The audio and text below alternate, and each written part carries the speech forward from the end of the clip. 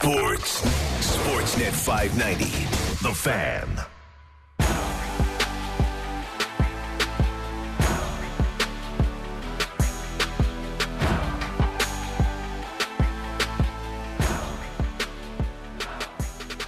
What's up? It's the Fan Morning Show, Sportsnet 590 Fan, Justin and Ailish. Good morning. Welcome to a day after Blue Jays baseball win and FIBA action at 9:30 a.m. Canada and Latvia. That's sneaking up on us, isn't it? Oh, yes. We're right around the corner. We got the TV already ready.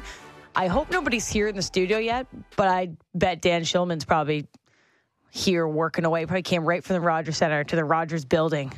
Yeah, they set up a little cot for him. I hope so. It might be a little early. Might be a little early for Dan. You better still be getting some sleep. Within the next hour, though, I expect he'll be coming in. We will have in-studio guest Sherman Hamilton at 8:30 to help us tee up Canada's third game of the FIBA World Cup. A big one with big implications. Canada wins this one. They're top seed. They're playing Latvia, who's in the same boat. Got to think that these wins against France helped a little bit of momentum for both these teams, and they're going to be looking forward to getting this seeding figured out. So Canada, big game, 9:30 a.m. We'll be helping tee that one up while we go throughout our show. Obviously, the Blue Jays won last night, so we're all good and everything's rosy here. Is it rosy? One win over the Nats, rosy? I mean, rosier. Rosier. I mean, everybody else won, right? That's the thing that sucks. Blue Jays lose a bunch of games in the last little while, and those are the days where the other teams decide to also lose. And then last night, we'll all win, and this will mean really nothing for the wild card race, but a win is a nice thing to enjoy. Yeah, somewhat like, not like, I don't know, if they were dramatic, maybe a little punctuation on the wins from all those AL West contenders. I mean, Seattle just rolled because that's what Seattle's doing right now. But, like, I don't know how many runs was it? The Rangers comeback win. Astros comeback win for the Rangers. Looked like they were going to lose to the Mets. Mets doing some favors. Mets blow it. Red Sox were competitive for a while, and the Astros just scored 1 million runs. Like and my Jose plus money Altuve. bet on the Astros money line was like, what are you guys doing? I don't know. Maybe we have to rethink the wake and rake because we're hitting like nice, like we're just at a half run off of hitting that big parlay. We're on with all the analysis. Just money lines. Yeah, anytime you're seeing plus money on Houston or Seattle or Texas, maybe not Texas. Maybe not Texas. Well, they won the first one for a long Texas. time. They got to win. They did. But Houston plus money, yeah, we got to play those right now. Also, John Herdman hired by TFC officially. We talked about this last week on Fan Drive Time when rumors came out. We had Joshua Cloak on, and it is confirmed. John Herdman leaving the Canadian men's national team to coach the unfortunate, lowly TFC team. Nowhere but up. Nowhere but up. Yeah, that's the John Herdman. That could be the title of his memoir, Nowhere But Up. Yeah, it's exciting. It's exciting. I don't know if it's exciting. It's exciting to talk about, and we will talk about it. I think it's exciting for this market. People will be really excited to see John Herdman coach TFC. Will they? Yes. Really? People love John Herdman. People do love John Herdman, but are they falling out of love with John Herdman? Because of the World Cup? I just think this has been somewhat telling. This has been somewhat needlessly dramatic. This has been maybe, manager over team and manager over country and a lot of there's some definite layers to this. And there's a lot of unknown and there's a lot of things that have gone behind the scenes that have got to this point. And it feels like they arrived at this point because a relationship has deteriorated. I wonder, That's not John Herdman's fault. It's not. He's he's in the relationship. Oh, I thought you meant TFC's relationship. Oh, no. TFC is dramatic. Separate. TFC is separate. I'm talking about everything that's gone on with Herdman has been very... it's been dramatic for TFC as well. Mm-hmm. But this, he's showing up at the World Cup and he's, talking that noise and he's flirting with New Zealand and he just wants to... this is my theory. I was out on John Herdman the moment I saw that haircut at the World Cup. Okay. A man's haircut will tell you a lot about his intentions. Look at mine. Look at my haircut right now. It's simple. A fresh haircut. No, it's a fresh haircut. A haircut happened yesterday. It's not crazy. You know why a haircut happened yesterday? Why? Going on vacation today. It will tell you a lot about what's going on in their life. And to me, John Herdman showed up in Qatar with that hair, a different hairstyle. What was wrong with his hair? You remember the hair. Like, it was very It was a little Gen Z. It was a little bit more, exaggerated.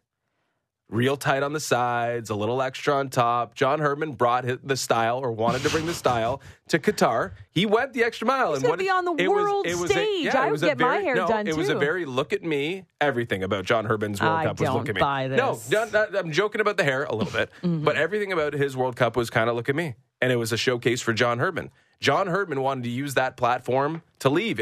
We saw it right away. New Zealand. He wants to go back home to England and coach in the championship. He wanted to use that platform to leave. And then what happened at the World Cup? He fell flat on his face and he got embarrassed. He embarrassed himself tactically in a lot of ways. People were like, this guy's not what we thought he was. And maybe he's better suited for a job like TFC, because my take on him leaving, because I care so much more about the Canadian soccer than I do TFC. That's just the reality of the situation, is that he took Canada soccer as far as he was going to take them. And that, for that reason, it is good for Canada soccer that John Herdman is leaving, because on the world stage, it wasn't just the players that got embarrassed by Croatia, outclassed by Croatia. The manager, Canada's manager, John Herdman, got outclassed by Croatia at the World Cup. And that was telling to me that they needed someone different, because Herdman took them as far as he could. He got them off the ground, but in order to get into the next level, the next stratosphere, I think they need someone else. And maybe that's what TFC needs, just to get off the ground. And maybe it's enough at the club level, at MLS level, for him to be that sort of tactician. But I think this is a really, really good thing for Canada soccer, first and foremost, and that is what's most important to me.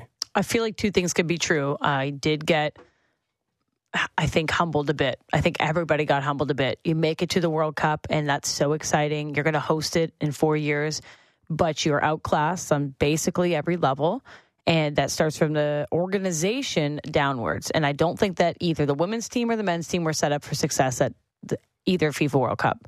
That's mostly on the organization. But yeah, the coach didn't really inspire the most confidence. But you got to think that either that place is such a disaster that he wants out, because you have the opportunity to coach a world-class talent. Like, there are some really young world-class talent on this Canadian team, which will be even better in 2-3 years, I would assume. If they get a chance to play, maybe. And you get an opportunity to be the home team at a FIFA World Cup. Like, that never happens. That happens to one team or two every year. And you're walking away from that, and I'm sure there's a big bucket of money, but that is the world stage. If you think like Herdman was, maybe flirting with this team and flirting with that fame, think about it in 2-3 years at the next World Cup when you are the host nation. There's a lot more eyes on you there. But if Canada soccer's in that bad of a spot and there's that much money on the line to leave to go to TFC, like, I think it says a lot more about maybe the state of Canada soccer than we thought, because you're leaving a lot of opportunity on the floor, but maybe a harder path. Like, maybe that was a harder path forward for him. Not liking the situation he's in, not liking maybe the way he's not being set up for success. Maybe that's how he's viewing it. And you look at TFC and you're going to get a lot of money, and you're going to start with a team that's basically not going to go any lower than this. And you're going to be beloved in this country and this city, right? Like, people are going to love John Herdman. And it's kind of you're more convinced of that than, like, I understand. He's the guy to hire. We talked about this. It might not be, but it might not be the right decision. Because he's the biggest name in Canada soccer. But people that don't know so much about John Herdman, that know, oh wow, TFC got that guy that coached the World Cup team. That's awesome. Like, I'm talking like less diehard fans. People that know the name value of John Herdman are going to see that they're bringing a big gun to help this TFC team. I think the market will like that a lot. I'm not talking about like maybe the X's and O's and the analytics of it, but you're hiring. It's like when Mike Babcock got hired by the Maple Leafs. It was like the big name. Yeah, and maybe we're trending towards the exact same result for TFC. I'm totally leaving the door open for that. But I mean, right now, when he gets named as the head coach of the team that sucks, I think people are going to say, hey, at least we're going in a better direction. And we have a coach, and it isn't someone's dad. Yeah, I mean that's fair, but someone's dad has way more of a decorated MLS resume than John Herdman does. He has never played. He doesn't have. At this he level, doesn't have an MLS resume. You're right. I think my criticism with TFC is it's unchanged.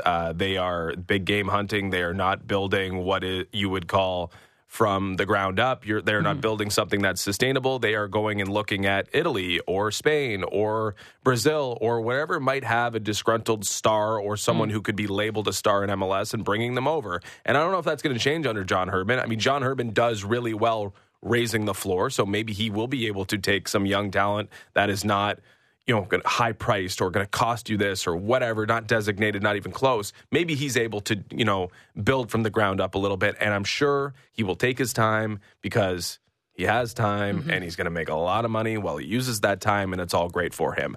I do not think, though, that John Herdman got the result he wanted out of all this. Like you mentioned, leaving a team that's going to the World Cup, and you mentioned, coaching guys like Alphonso Davies, so on and so forth. It just felt like it was over before we even got through the first World Cup. Like he was already foot out the door. And why he was foot out the door, I'm not really sure.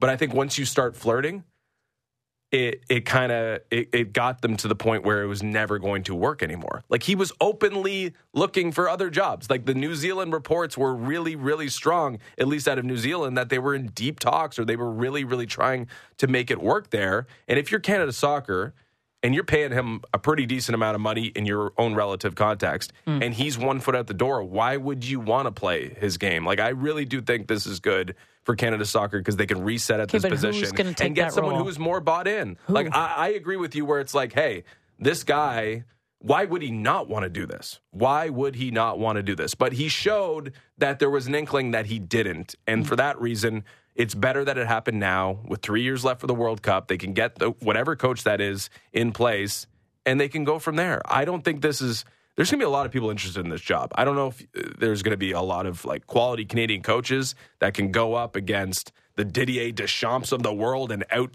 strategize them. Like, I don't know if that's possible here in Canada, but I guarantee there are people who are going to be interested in coaching one of the best left backs in the world in Alphonso Davies, Jonathan David, who's going to be playing for a top 20 club in Europe, a bunch of guys who are elite level players all across the world. There's going to be coaches that want to get involved and good coaches. It's just about picking the right one and finding one that's probably going to fit into a pretty modest salary structure. We'll put it that way. We're going to chat with Oliver Platt, who's a One Soccer analyst at 7:30, because a name would be nice, right? Like there's a big hole, there's a big opportunity, as you mentioned, but there's still a little bit of a black eye a bit on what's going on with Canada Soccer. So I understand like the talent is great. You're going to be the head coach of a team that's going to host the FIFA World Cup, but I don't think people will be blind to the fact that it's not the most fluid of situations or most transparent of organizations right now. You're in the fight with your federation, feels like every day,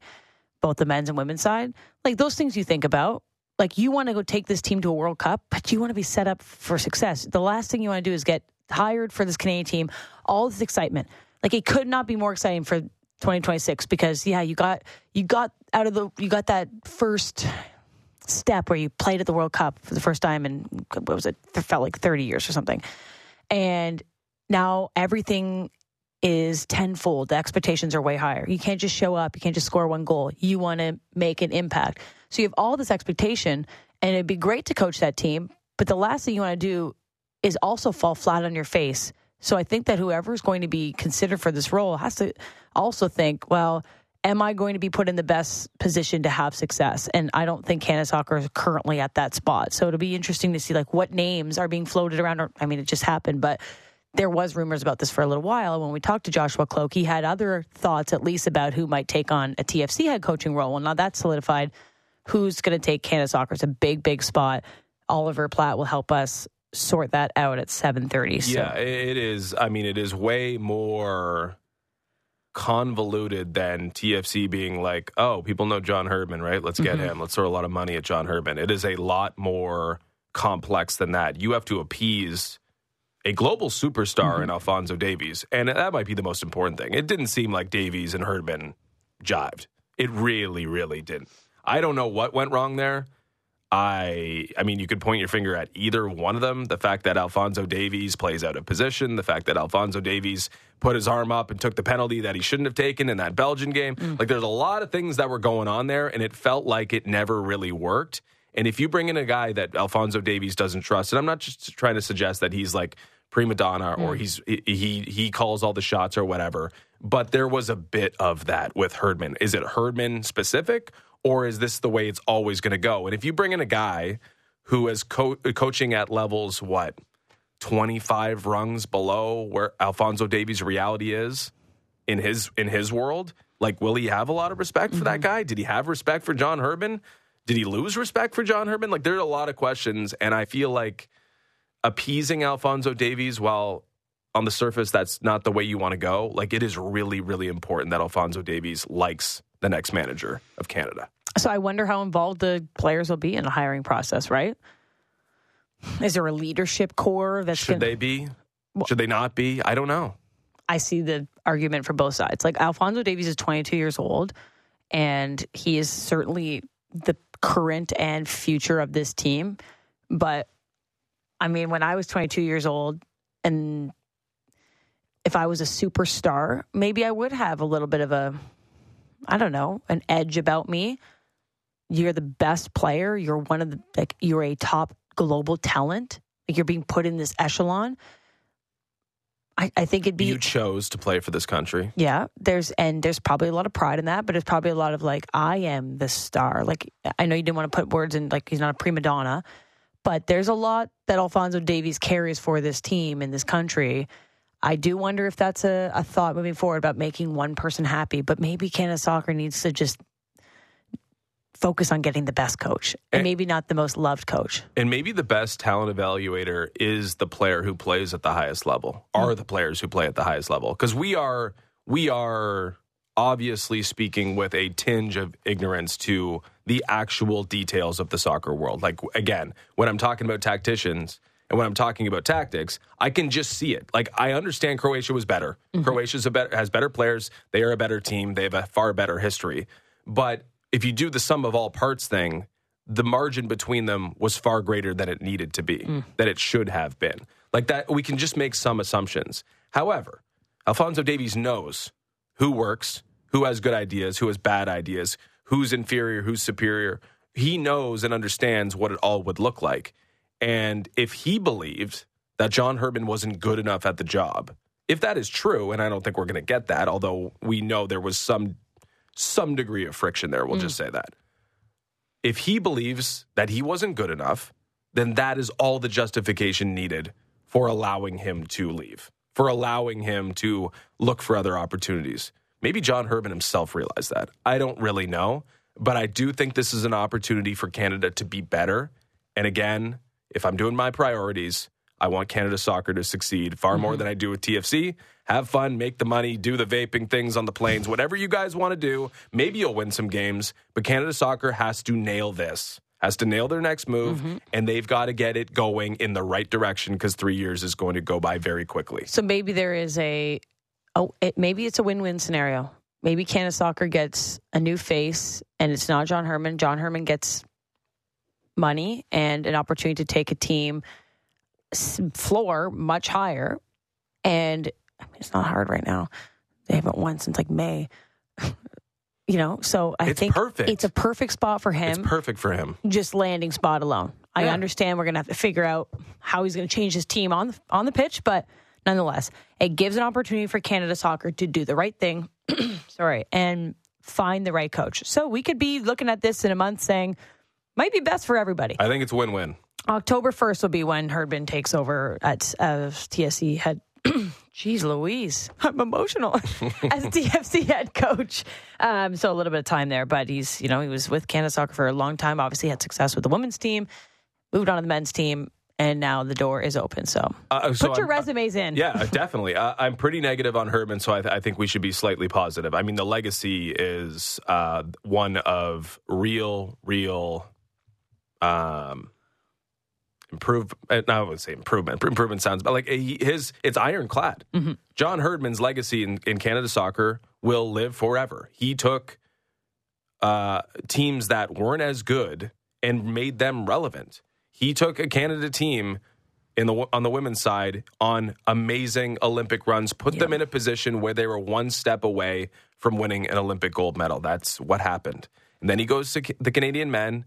And maybe it's like, does that make a lot of sense? I mean, it is a different game, whatever. he raised the floor enough and had players buy in enough to believe that they could support the guy like Alphonso Davies and not only qualify for a World Cup, but have Alphonso Davies not available on many of those match days and still win and not even blink. I mean, he did a lot for Canada soccer. He did more than most people can say they have done for Canada soccer in its history. So his resume, his legacy, all that stuff, I mean, it is safe.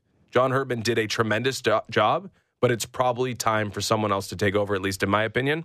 And for that reason, his resume stands. He did an incredible job, and he deserves to be celebrated for it, but it's probably just time for everyone to go their separate ways. I think that's a great way to wrap that one up. We'll talk with Oliver Platt at 7:30. Okay, so Blue Jays last night, tongue-in-cheek, they did get a win and didn't help them in the wild card race, but nonetheless start strong in a series against the Nationals. Kevin Gausman on the mound. I guess it wasn't a game full of incredible storylines. It was just a baseball game that they won, and that's what we're going to have to... They need a lot of those. They need a lot of them. They need a lot of them. I think 30 games left in the season. If you look at 90, 91 wins is a number that you probably want to get to. 18, 19, 20 is probably the minimum. Yeah, so there's one down. It's like when you see in the Stanley Cup playoffs when they zoom into the locker room and they put a puck in each win. It's like the Blue Jays should be doing that. There's a win. That easy, we got 19 left. Where we knew, just it's got to be 20. Yeah, it's got to be 20 wins, and they're in. It's not going to be that clear. But yeah, I mean, and it doesn't work in the Stanley Cup playoffs like that, where it's like, hey, the first game was really easy. If it was for teams that are considered elite, there'd be a lot less consternation in this city, for sure. But that was layup territory, was it not? I mean, a reminder at least that there are levels to this. Like, I understand we preface this series with Washington Nationals playing really good baseball since the All-Star break. They were winning series. But boy, is that a pretty barren team. And that Josiah Gray fella, he didn't really have anything. How did Jay Gray parlay go? Because I did the K's one. 1 for 2. Oh. I don't think Josiah Gray K'd enough batters. He didn't get many Ks. He couldn't find the strike zone last night, so that would have been tough. Not even the Blue Jays could help him in that regard. But it felt like, for me, we'll do the offense first. It's bare minimum stuff. When a guy is on the mound and is completely wild, cannot hit the strike zone, can't throw strikes, can't even challenge you, the bare minimum is just taking pitches and waiting on your pitch. And the Blue Jays did punish Josiah Gray yesterday in the limited innings that he was out there, which, again, is, okay, great. That happened. Eventually, this Blue Jays team has to find a way to get at or to get to great pitching. But if you're doing the bare minimum, which is getting to bad pitching or allowing bad pitchers to hurt themselves, I mean, that's at least a step in the right direction. That's exactly what happened yesterday. Their offense was good because they had a decent approach against someone who did not have his stuff or doesn't have stuff, and they got the victory. It's not going to be as easy in this series. It's not going to be as easy as this the stretch against inferior teams rolls on. But they did the bare minimum offensively last night, and that was enough for the victory. And they helped Kevin Gausman, who we'll get to, with a little bit of run support. And that's something we've been clamoring for. And even Kevin Gausman was kind of mentioning last week when I think we're 0 for in another Kevin Gausman start. And we talked about how he had the lowest at that point, or the second lowest run support in all of Major League Baseball. And last night they helped him out. And it wasn't Kevin Gausman's best stuff. And I think we're seeing a little bit of fatigue maybe with Kevin Gausman. That was his 200th K last night, which is a really great accomplishment. First one in the AL. So before he gets to September. That was great. Of course, he's our ace. But there is not a concern, but I would say you can have the dialogue. There might be a concern. Okay, you can have the dialogue that maybe Kevin Gausman isn't having his best stuff, approaching the time where you need your best stuff. But you can say that the Nationals, those two teams are kind of like one thing, are the team with the second lowest K rate in the league. So Kevin Gausman's like strikeout guy, right? Like, he's hitting 8, 10, whatever Last night, he didn't have his strongest stuff. He wasn't able to strike out this team. Second lowest K rate in the league. Guardians were first. That's why I said that name too.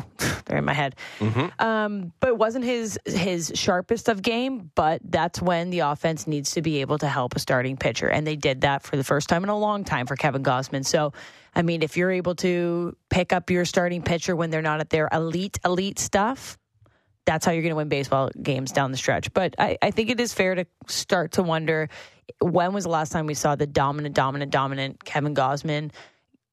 It's been a little bit underwhelming over the last couple starts. Yeah, it is a bit ironic that he reaches a longevity milestone while actively fading on the season. The ERA in June is up above 4.2 for Kevin Gausman. And yeah, he gives up 7 hits, 2 walks in 5 innings, does strike out at least 8. I think it was 8 that he finished at. He wasn't sharp, and he hasn't been sharp. And you can survive a lack of sharpness for Kevin Gausman when you're playing the Nationals and when you are out there against head-to-head Josiah Gray, who didn't have it last night. I am concerned about Kevin Gausman. I don't think it's hard not to be. I mean, if you look at some of his previous months, June, he's striking out 1 million batters, and the ERA is under 3, and everything looks great, and it's not the case right now. And again, 200 strikeouts is very impressive, but that just tells you how many pitches he's thrown over the course of the season. I wonder... it's too early to talk about next year, obviously, but they've got so many guys already locked up, like Bassett, Barrios, Kikuchi, Gausman, all going to be here. Maybe the opportunity to bring Hyun-Jin Ryu, maybe Alek Manoah bounces back, maybe there's someone internally. Like this team, they might have to, for the sake of Kevin Gausman, and the sake for older arms, frankly. They have an older pitching staff. It might have to be a 6-man, planned, charted out for. Because of Kevin Gausman?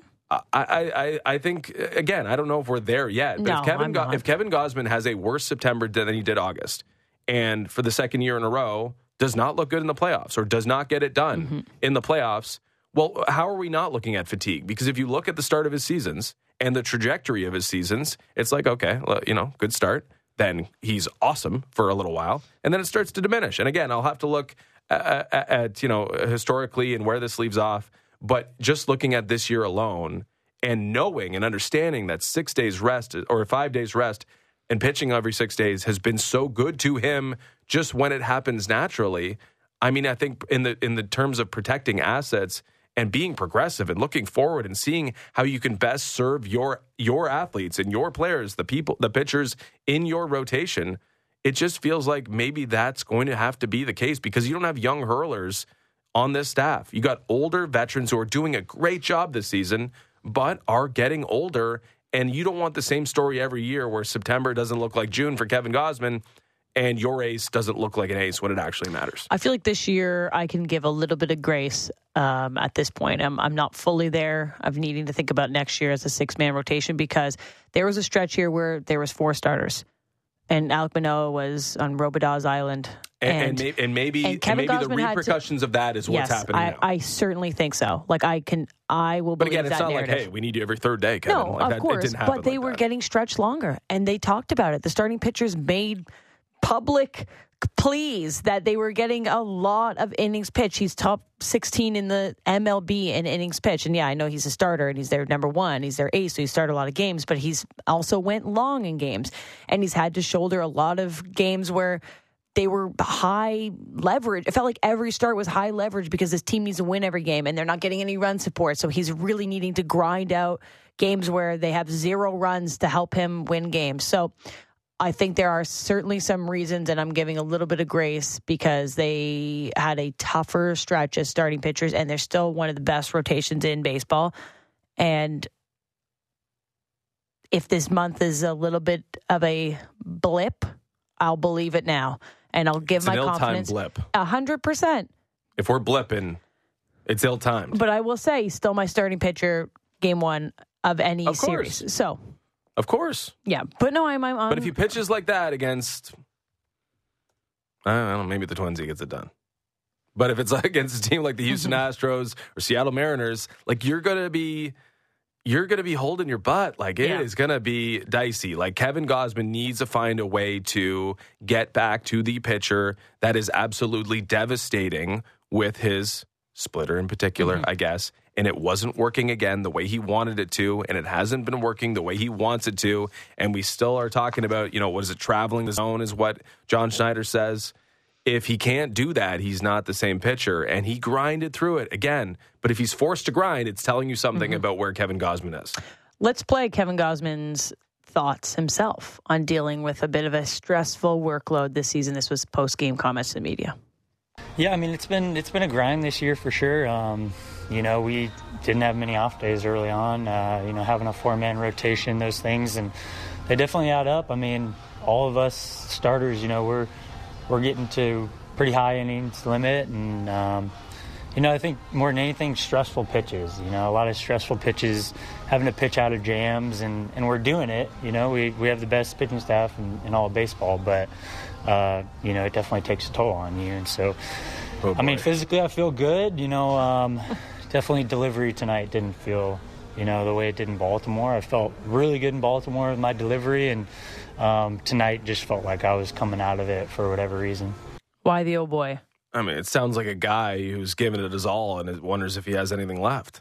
It sounds like a guy speaking for his staff that might be feeling the same way. Does it not? No way. That didn't sound like that? I didn't get that from him. He sounds like he's exhausted. Well, he lays out the reasons why. They had a 4-man rotation. They didn't get any off days. But it's not like, rest and recuperation's around the corner for Kevin Gausman. The most important games of the season are right here for Kevin Gausman. But then he gives some justification that he was, personally, it wasn't his best stuff either, right? He didn't just say, it hasn't been, though. I'm just tired. But, okay, there's things I need to improve on. Here's XYZ. You're pointing to the excuses. It's a little sound the alarm. Okay, do you want to hear the manager's thoughts on Kevin Gausman's outing? Maybe that'll help you feel better. Well, he's about as valuable as we have, for one, but I think they laid off some tough splits early. It wasn't quite carrying the zone, and they fouled off a ton of pitches. I thought it was awesome. He kind of emptied the tank there in the 5th and left it right there, 5-3. I thought he had a good heater and used it well. And, still, 200 strikeouts before September is really damn impressive. So on a night when he probably wasn't his sharpest and, we were hoping for him to go pretty deep into the game, I thought he just made big pitches when he had to, really, and, kind of understood when to throw the heater, when to throw the split, and, you give them credit for laying off a bunch and fouling off a bunch. So splitter wasn't carrying the zone. Sorry, I said traveling the zone. I mean, that's a big problem. Left it all out there in the 5th inning against a Washington Nationals team with how many guys that you recognize? Still left them with a winnable game.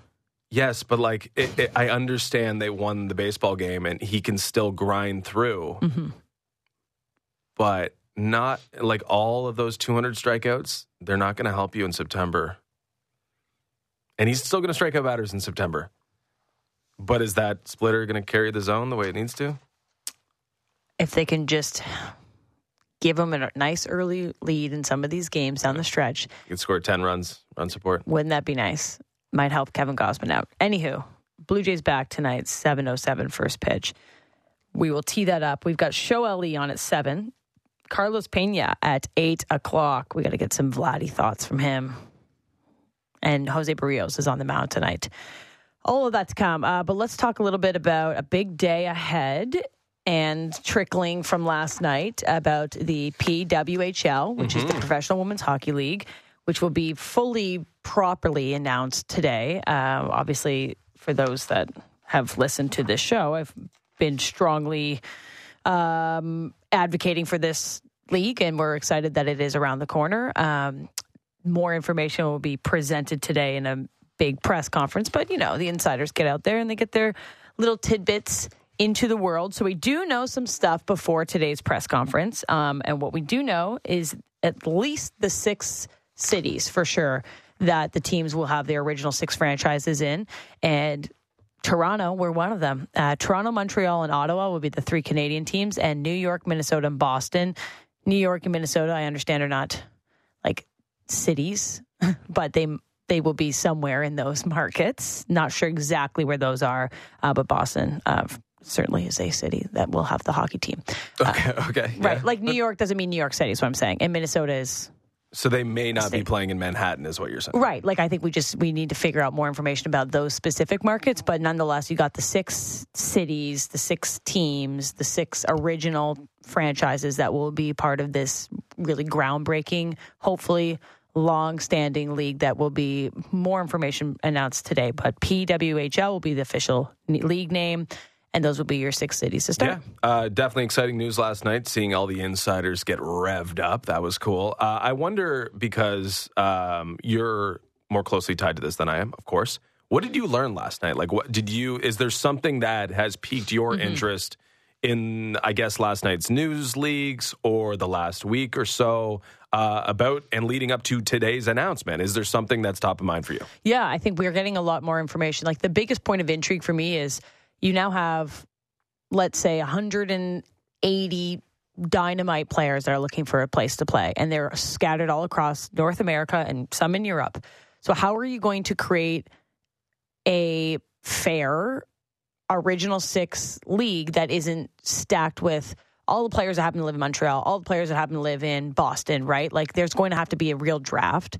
When I played in the CWHL, when I was drafted, you were able to put the teams that you would be willing to be drafted to. And so for me, I only wrote Toronto and Markham at that point. Like, I wasn't able to be drafted to the Boston franchise. But why? You didn't want to stick in I was in university still.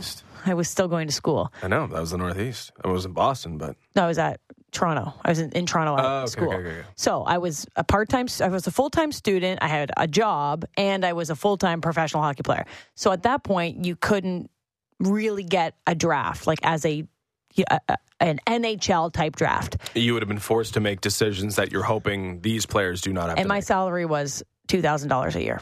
So I clearly was not able to uproot my life. The idea with this new franchise is that they want to respect that some people have their absolute life and roots here because they're not making $500,000 yet. So what we learned last night is there'll be each team will be able to sign 3 players before the draft.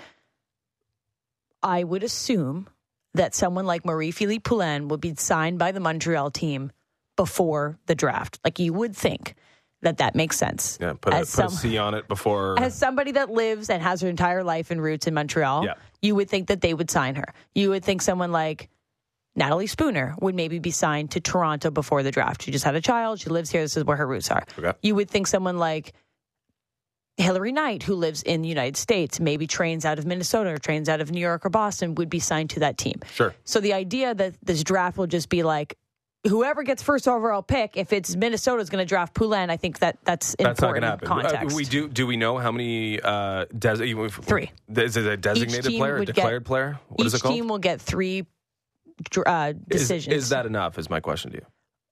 It's like, is that going to cause problems? Yeah, like Marie-Philippe Poulin is engaged to your friend Laura Stacey. Yeah. Is she going to be able to play for Montreal, or is she going to be in a draft pool? They have 3 choices, but there's only 18, right? There's 18 players who are in this status. Is that enough? It's not enough, but I think it's fair because you also want the draft to be real. Like, most of my friends that are Olympians either live in Toronto or Montreal. Or it's Calgary. Going to be hotly contested. So that's the thing, is like, if you pick 3 players, Spooner, Nurse, and whatever, I don't want to name names. Okay. You pick 3 people. There's going to be people Nurse playing for there's going to be 3 people that get their life the nice way that they want it. But that's the point of this league, is like, they want to make it professional.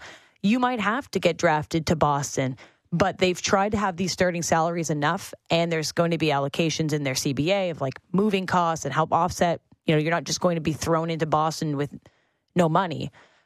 But to make this league as realistic as possible, they want the draft to be pretty drafty, right? Yeah. So I think that's really important, and I really respect that. And there's going to be some people that's lives are uprooted, but this is what you've been fighting for. You want a professional league, you kind of have to take the punch as well. There's been 3 or 4 years of having to build this and fight for this. They are understanding that there might be some hiccups in terms of, my life isn't going to be perfect. I'm not going to live in my King Street condo. I have to move to Minnesota. But that's what you've been fighting for. So having 3 players signed before the draft is great. The draft will be September 18th in Toronto. We learned that as well. That's awesome. I can't wait. I hope we get to go. I hope we get to see this. But that's going to be, I think, 15. How many people will get drafted? You said 15. It's 15 rounds? Is that enough?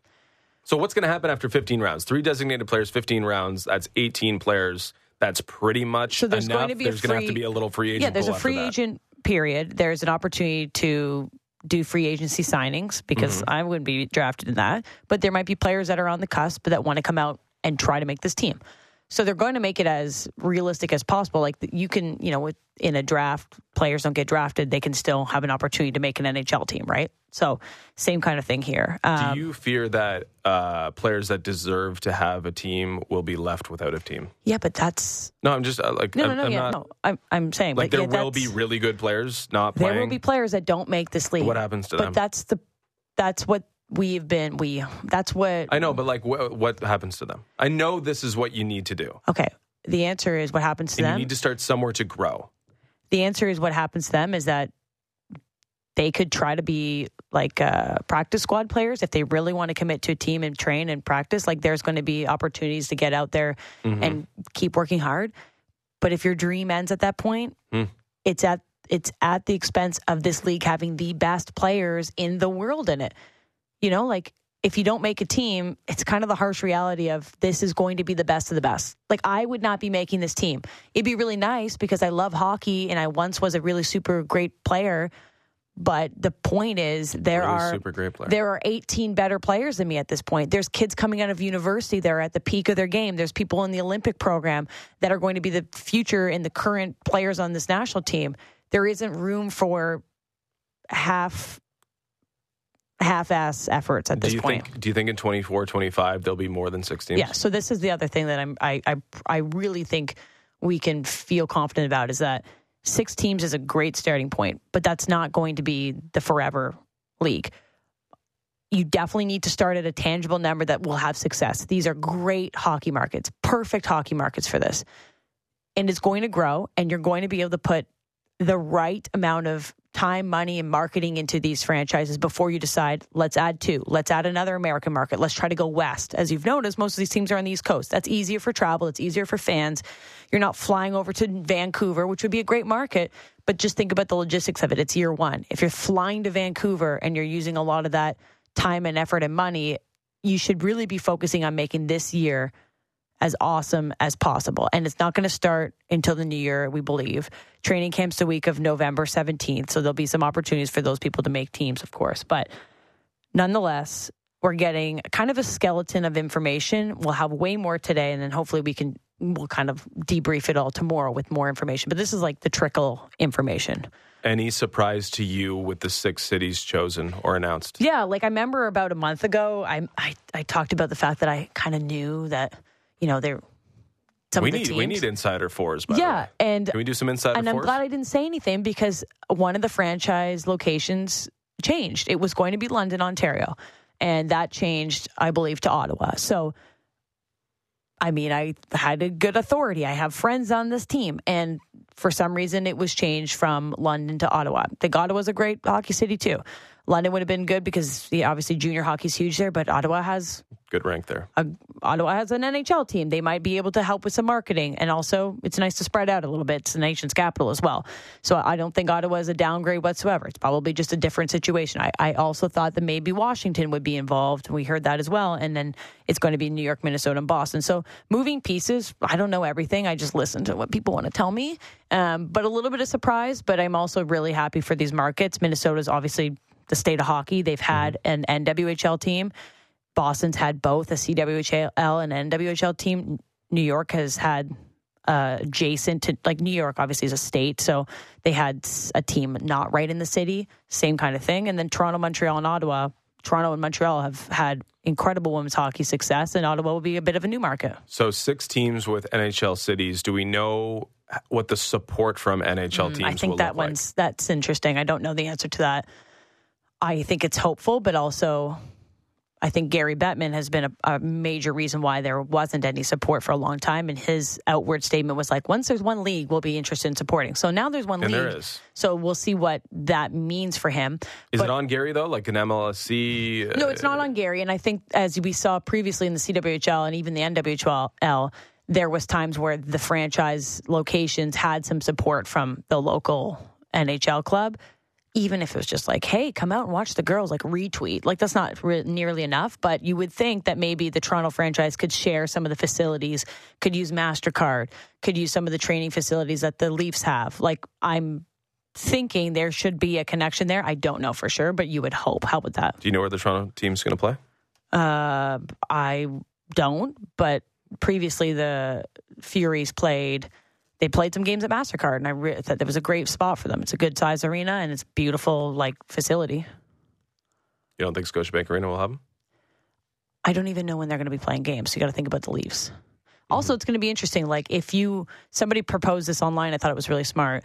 Like, okay, the Marlies play 4:00 games. What if you did a women's header, a double header with the Marlies games? Like, you're not going to get... Do it with the Leaf game. Okay, yeah, but I mean, I don't know if Marlies Scotiabank Arena is going to be opening their doors to women's hockey 2 hours before. Not 2 hours. If they play at 7, maybe they got to play at 2. Yeah, but also start small. You're not going to sell out Scotiabank Arena, but I'm not saying you can really pack like Coca-Cola Coliseum and make that your home rink. I think that would be a really nice starting point. Yeah, no shortage of places to play, I suppose. I mean, I think all 6 markets will have a completely different process, but all 6 markets have opportunity for good resources and good connections with an NHL team. So I really hope that's the case. We'll definitely hear more today. A lot of, real press conferences will happen, but that's what we know so far. Oh, that was good insider fours, though. Okay. What? I will not be making my return. I am making my return to Women's Beer League. So at this point, you never know. I might just absolutely kill it in game 1 and think it's time for my return free agency force. Free agency force. That's better than insider force. There we go. Free agent force. Okay, we got Show Ali at 7 o'clock, Oliver Platt 7:30, Carlos Pena at 8, and then in studio, Sherman Hamilton to tee up today's massive game, Canada and Latvia. It's at 9:30 a.m. Eastern on Sportsnet, Sportsnet Now. FIBA World Cup, big seeding implications ahead. But on the other side of the break, we got the A-list. That's next on the Fan Morning Show. Sportsnet 590, The Fan. Now, it's time for the A-List. Bing bong, bing bong, Bing bong! what's up, baby? All right.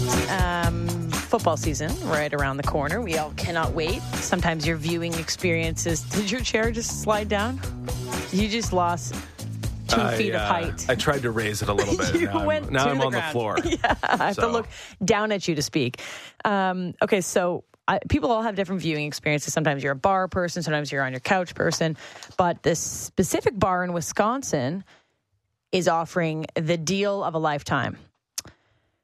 Basically, without getting into the fine print, which I will get into it, they will be paying your bar tab every time Aaron Rodgers loses while playing for the New York Jets. Okay. I mean, that's a brilliant promo. So far, so good. A little bit of stipulations and rules. Okay. It's called Jack's American print. Pub in Milwaukee. Jack's American Pub. Every time that Aaron Rodgers starts a game and loses the game, they'll pay your tab. Okay. The fine print. The covered tabs must be opened at least 15 minutes before kickoff and don't include food. Okay, so this is just drinks, which is okay.